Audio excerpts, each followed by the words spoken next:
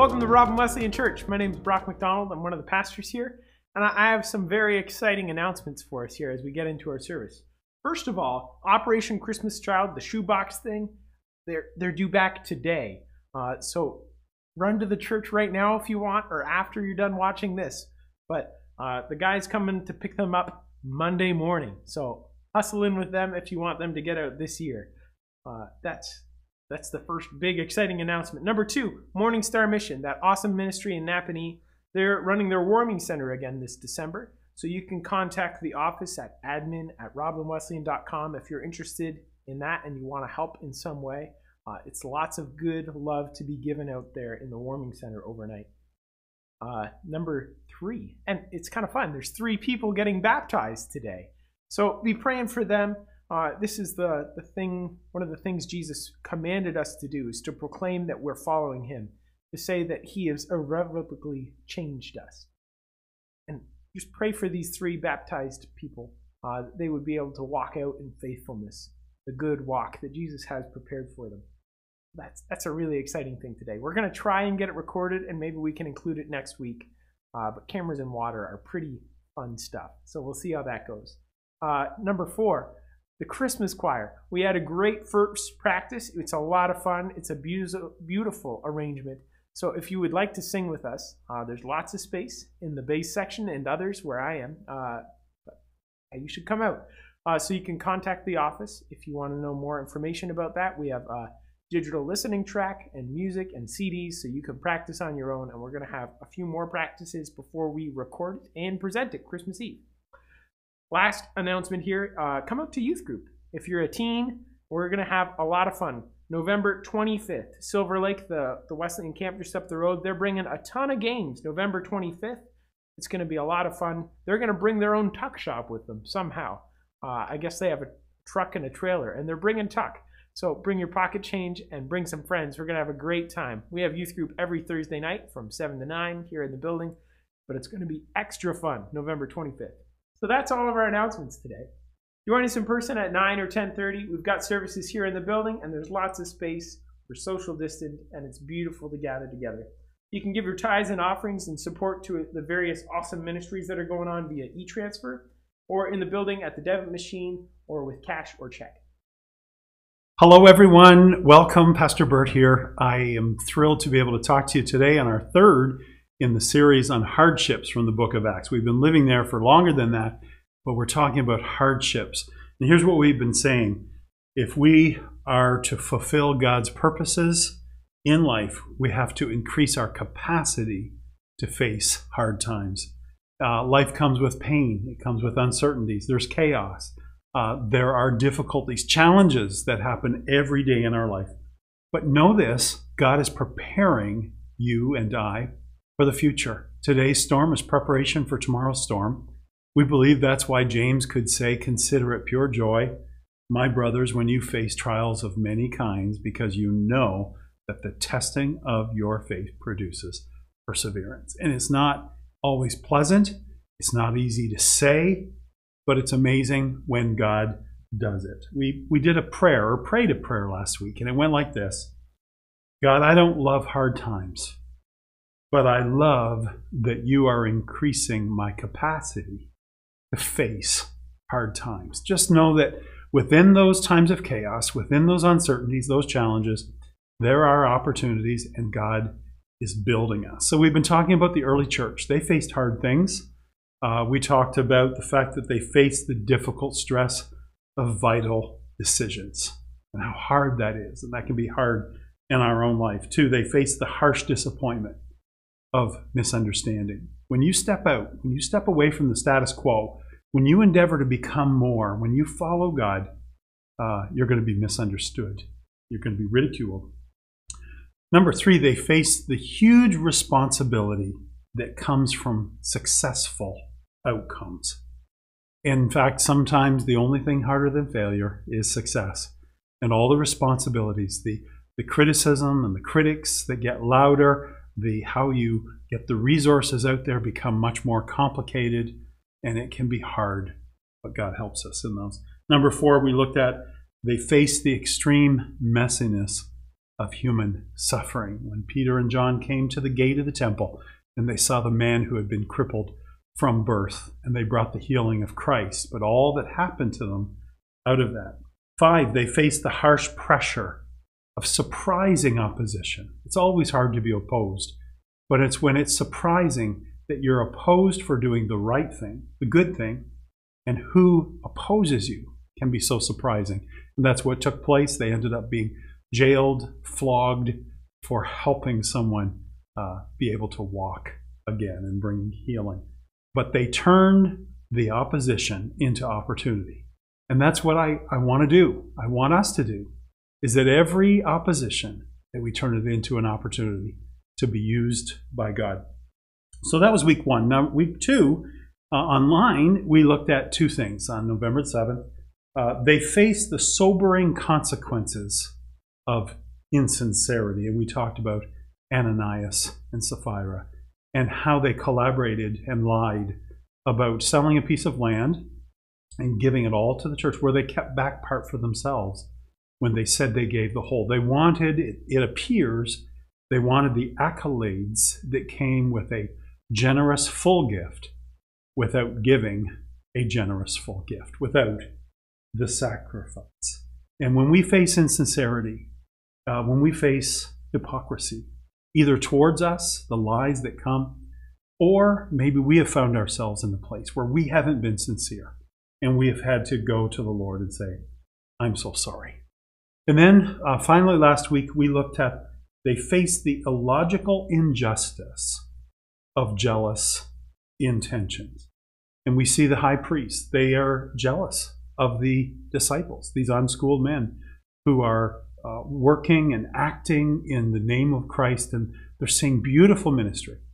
And they received that jealousy that can so easily come. And we read James, it says, for where you have envy and selfish ambition, you find every disorder and every evil practice. And so how did they respond? Do you remember? They pleased God rather than pleased people. They kept a kingdom perspective. They focused on gratitude and not their own injury. They even rejoiced because they remembered what Christ had suffered for them. Well, here we are in week number 3, and we want to continue to talk about hardships, and we want to look at 2 different areas today from the same portion of Scripture.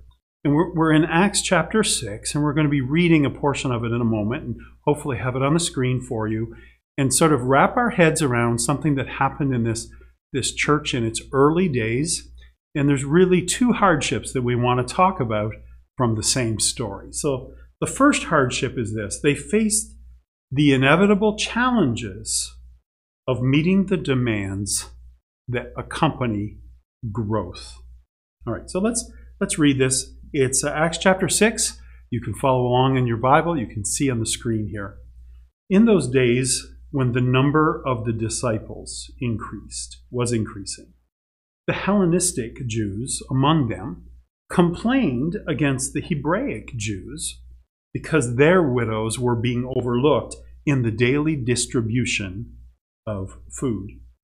Verse 2, so the 12 gathered all the disciples together and said, it would not be right for us to neglect the ministry of the Word of God in order to wait on tables.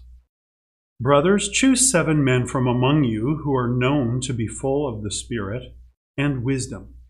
We will turn this responsibility over to them and will give our attention to prayer and the ministry of the Word. Verse 5. This proposal pleased the whole group. They chose Stephen, a man full of faith and of the Holy Spirit, also Philip, Prochorus, Nicanor, Timon, Parmenas, and Nicholas from Antioch, a convert to Judaism. They presented these men to the apostles, who prayed and laid hands on them. Now, I want to remind us that the book of Acts is about expansion, the expansion of the gospel. Jesus said after that, you will receive power when the Holy Spirit comes on you, and you will be my witnesses, Jerusalem, Judea, Samaria, and to the ends of the earth. And so we're just sort of scratching the surface of Acts, but we're beginning to see right so far the expansion hasn't gone too much beyond Jerusalem. But the church is growing. It's expanding in its influence. And at this particular juncture of time, they are probably in the tens of thousands of people. And I want to give you some verses to lead you to my math. Acts chapter 2, verse 41. Right at the beginning, those who accepted his message were baptized, and about 3,000 were added to their number that day. 3,000 baptized. By the way, we're glad that you're with us online, but boy, if you were here in person this morning, we don't have 3,000, but we have three people that are being baptized, believers, water baptism, here live at Roblin Wesleyan. So rejoice with us, and we just are so proud of Haley and Wyatt and Wesley. But what a thing to rejoice. 3,000 were baptized on this day. And then in Acts chapter 2, verse 47, it says, and the Lord added to their number daily those who were being saved. And so we see this growth, it's beginning the rippling effect of the gospel. Then Acts chapter 5, verse 14, nevertheless, more and more men and women believed in the Lord and were added to their number. And so what we see is growth. We see joy. We see power in the Holy Spirit. They're being taught. They're meeting together. But with that comes needs. And there comes responsibilities. And even headaches that come with those responsibilities. And so we come to Acts chapter 6. And it starts out by saying, in those days when the number of disciples was increasing. They're increasing. There is a complaint that emerges here.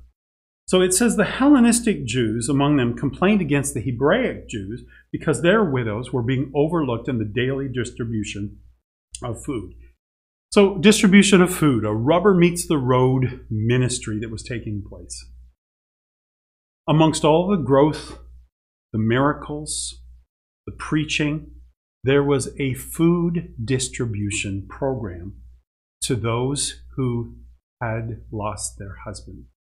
And then an inference had little way of supporting themselves. So the Hellenistic Jews were against the Hebraic Jews and basically saying, our loved ones are being overlooked.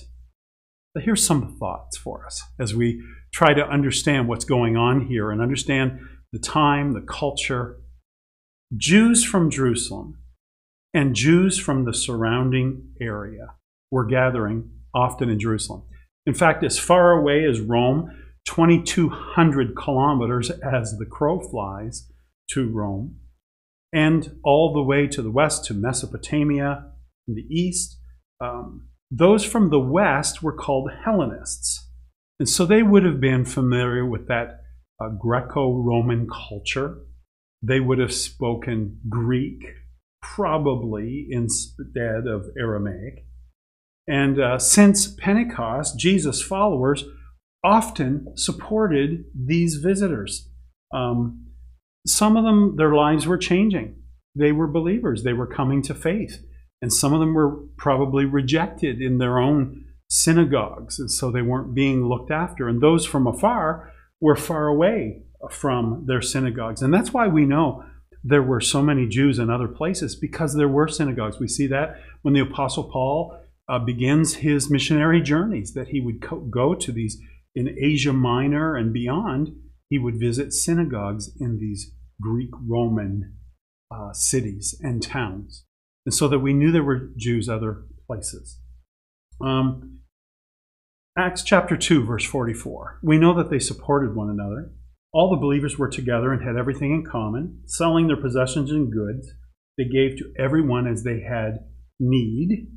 Acts 4:32, all the believers were one in heart and mind. No one claimed that any of his possessions was his own, but they shared everything they had. They were supporting one another. There was just such a groundswell of joy in the Lord and what he was doing amongst them.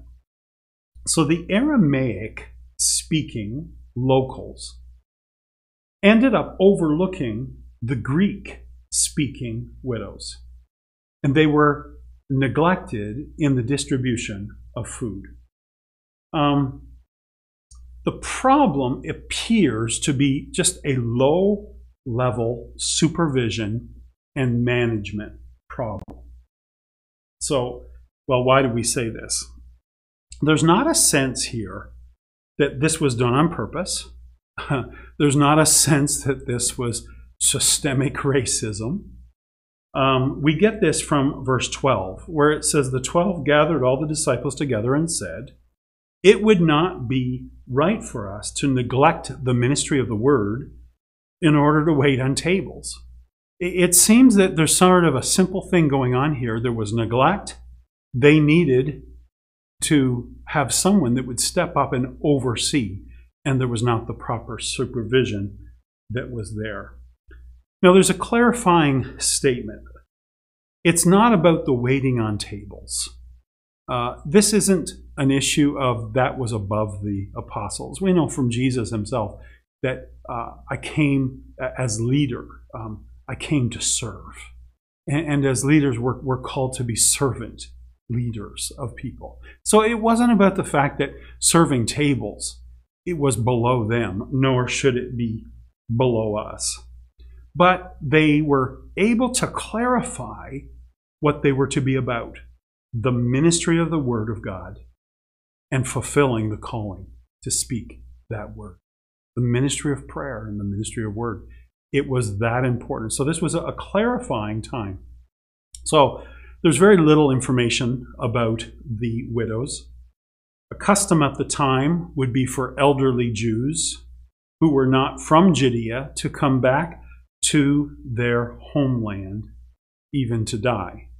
And so it may very well be that they were coming, and as we talked, there would have been plenty that were elsewhere that would come back to Jerusalem, the land of King David, in their lives. Now, it's possible the widows weren't fluent in Aramaic. They were aware from the care of their own synagogues, and the apostles wouldn't necessarily think to check on them. And after all, at this time, they were overseeing thousands. And so what did they do? They called the disciples together. We see a sense of discussion, and they choose 7, in this case, 7 men. One of the perfect numbers. 7 is such an important number throughout the scripture. But they choose seven men. And it says, known to be full of the Spirit and wisdom. So reputation is really important. Our reputation, that they're known, that they have a life that shows itself to be God-honoring.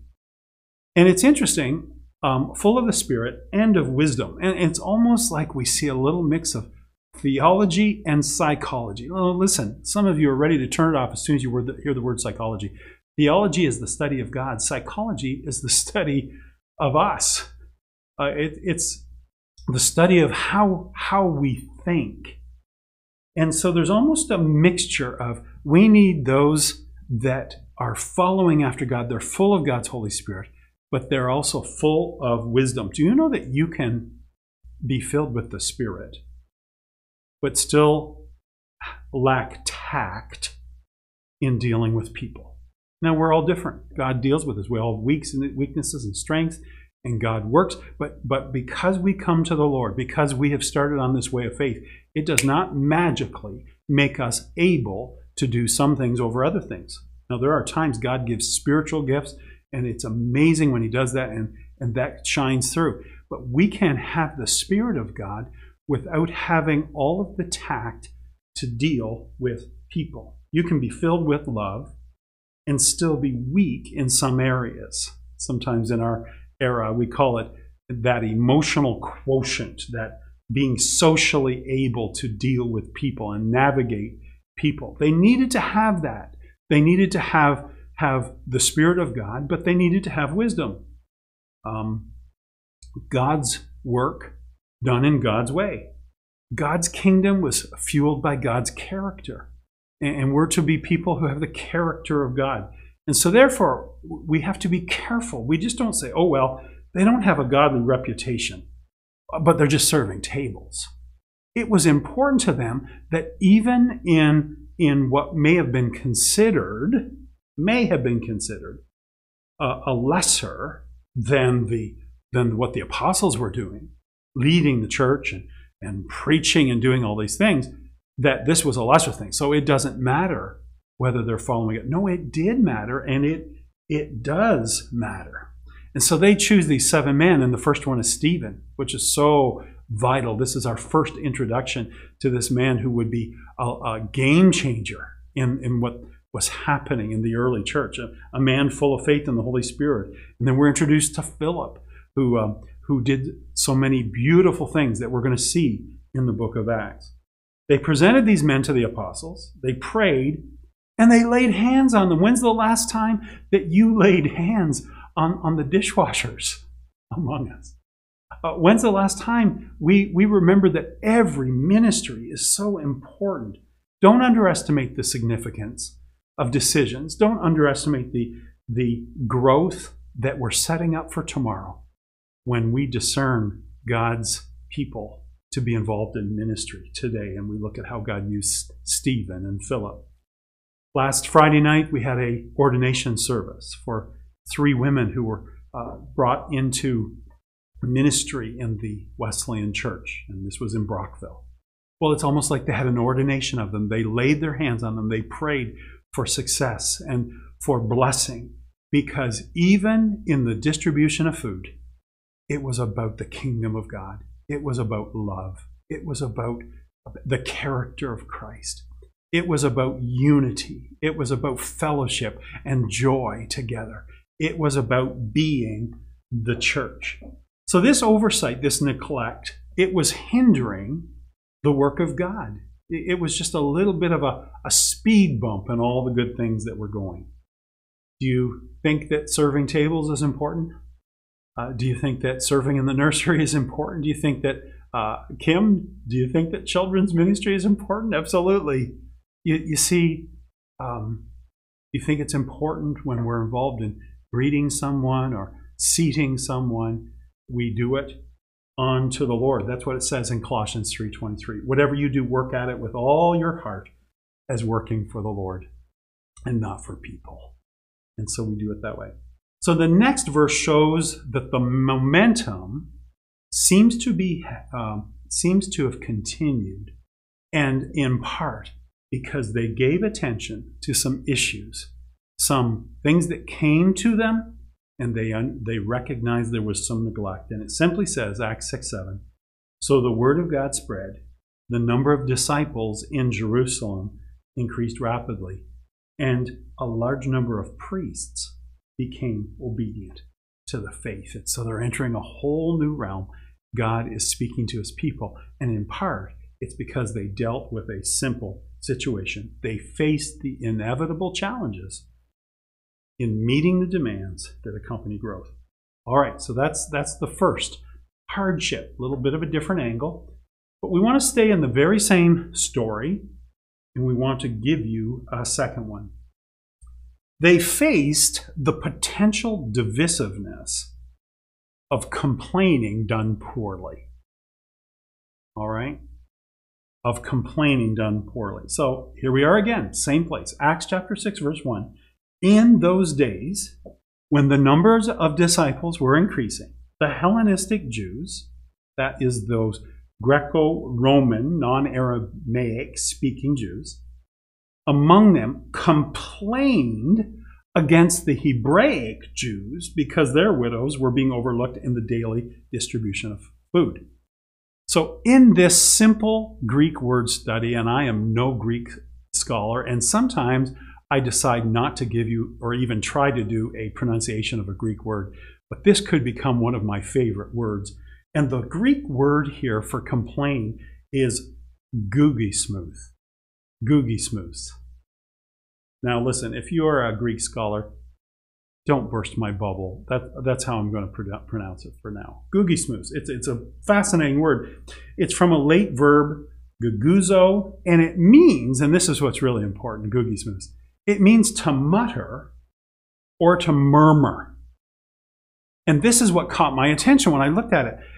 we look at complain and we think of it being a little bit more highbrow because that's how we've translated it in most of our English translations, complain. But I'm not sure it carries the full weight or understanding of the word when you start looking at its actual meaning, because it's not just complaining. There's a murmuring involved. So let's look at other places where googie smooth is used. John chapter 7, verse 12. Among the crowds, there was widespread whispering. And there's your word, googie smooth. Widespread whispering about him. Some said he is a good man. Others replied, no, he deceives the people. So it's the word whispering that we've translated from the Greek word into English. Philippians 2:14. Do everything without complaining. There's our word, googie smooth. Do everything without googie smooth or arguing. 1 Peter chapter 4, verse 9. Offer hospitality to one another without grumbling. Googie smooth. You see, it's a sort of a secret grumbling. It's like this buzz we had earlier tonight as we were getting ready.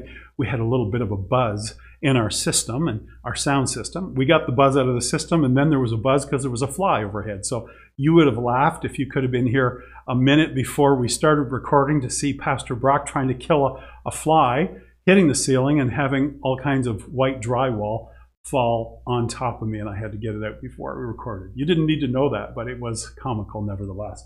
Well, googie smooth, secret grumblings that buzz away till they're heard. And so our English word complaint, it doesn't do justice. It seems like this formal protest, but that's not. Those who were unhappy were grumbling and they were murmuring.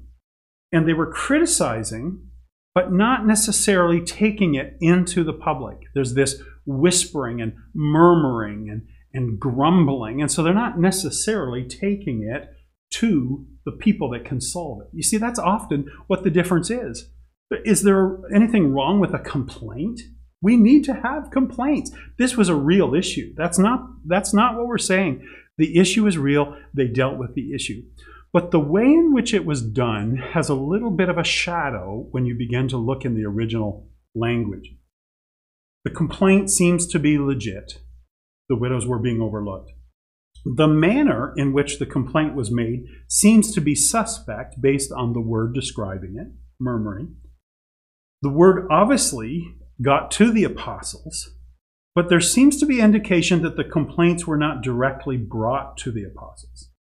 And so I want us to notice that per se, it was not the widows complaining. So we are not throwing the widows under the bus. All right? Do I get any pats on the back for that? We are not throwing the widows under the bus at all. In fact, it does not say that they were the ones complaining. It was those around them. It was the Hellenistic Jews who complained against the Hebraic Jews that their widows were being overlooked. And so now you not only have murmuring, you have secondhand murmuring. And that can be the hardest murmuring to receive of all. Have you ever been the brunt, for instance, of a parent defending their child? Or the child defending their parent? Or a wife defending her husband? And sometimes the offense grows when it's in a second-hand situation. Well, it could be.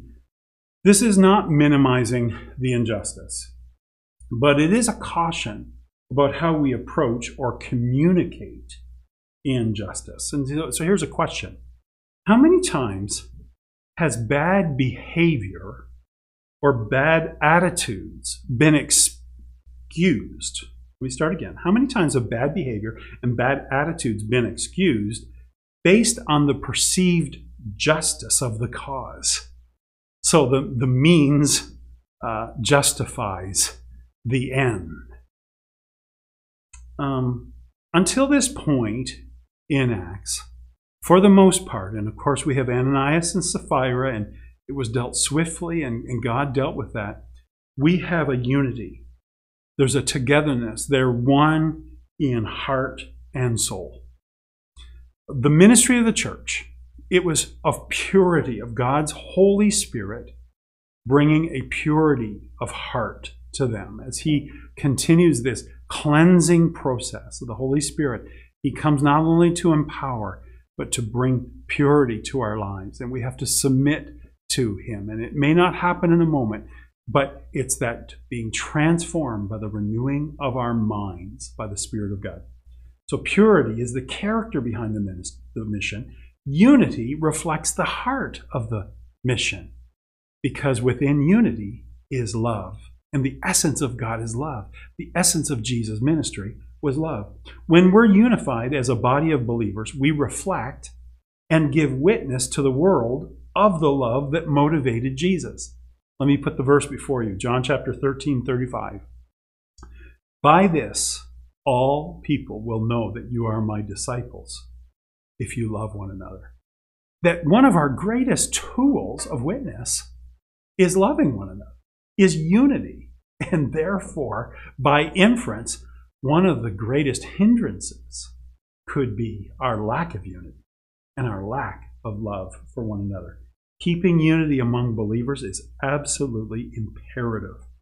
Murmuring, complaints to the wrong people do not bring unity. In fact, murmuring can create unrest. It's very contagious. It can be like a spreading of a sort of a verbal disease. It can undermine leadership and create doubts and questions. You know, it's been said that many times children who struggle with faith, sometimes children who struggle with faith, it came around the dinner table of murmuring against others in the fellowship. And that's what turned them off from the gospel. That's the testimony that has arisen from many. We have to be so careful what we say, even though what we're talking about may have validity. We have to check ourselves. How are we saying it? Are we bringing constructive criticism, as we call it, or complaint? Or are we murmuring even to people that are not the right people to deal with it? And it creates disunity amongst us. Well, the apostles, they worked to solve the issue. The Grecian women, widows, were cared for. They cared for the issue of unity. More leaders were empowered for ministry, and so we see a great example of spreading the ministry and caring and bearing the burden together. They recommitted themselves to the central mission of the church and their ministry, preaching the word to prayer. It was beautiful, and the church continued to grow. So we've talked about uncertainties, hardships, and we're going to continue a little bit more. We're not done yet. We've just looked at 2 today. There's still more to come, but we're not going to get to them today. We are learning that if we are to fulfill God's purposes in our lives, we have to increase the capacity to face difficulties. And that's what God does. Today's storm is preparation for tomorrow's storm.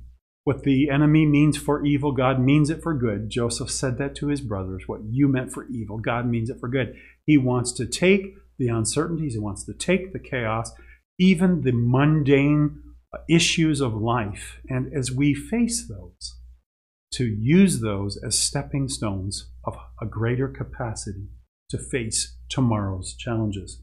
Today, we see that God will use even the everyday events and demands that accompany growth. Small issues can become big issues if we let them grow. The apostles were willing to delegate responsibility so that ministry could continue. They kept their focus on the ministry. In this case, their initiative squelched potential disunity by putting to rest the complaining that somehow they discovered out there. Murmuring, or gugismus, can be hurtful.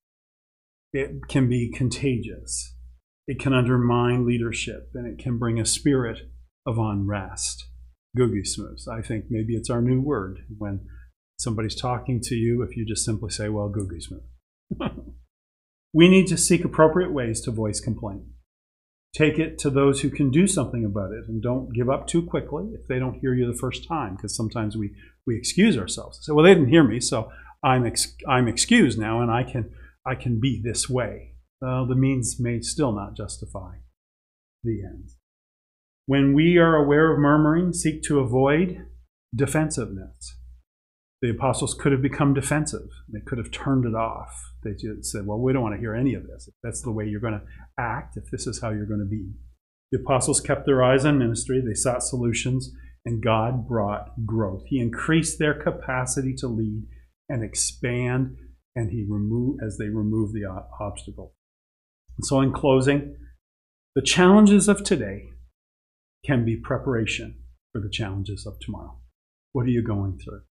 What are you going through? We increase our capacity to face challenges by working through issues and avoiding bitterness, avoiding defensiveness. In every uncertainty comes an opportunity to grow and an opportunity to improve. And all of us want to work to keep the unity amongst one another, to love one another deeply, as Peter said, forgiving one another and even overlooking areas so that we can love one another, because Jesus wants us to be unified, and it's one of our greatest tools. Let me pray for it. We are grateful, God, that you're helping us. We face things. We face challenges. We face daily tasks. And they're not easy. I'm speaking to people right today, in person and online here, who have businesses, who are workers. They're in situations and work environments that are difficult. They face murmuring. God, I pray that you would help us to be people of integrity, even when we face those kinds of hardships. Lord, help us to be wise. Help us to be willing to share the load and to see others raised up to be fulfilled in ministry as well. We just look forward to what you're growing in us. Put down deep roots so that we tomorrow will be further up the road than we were today. And you can use us to speak into someone else. We give you all praise for these things in Jesus. Hey, thank you so much for joining us. Now to him who is able to keep you from stumbling and present you unblemished in his glorious presence, to the only God, our Savior, be glory, majesty, dominion, and authority, through Jesus Christ our Lord, from before all time, now, and forevermore. Amen.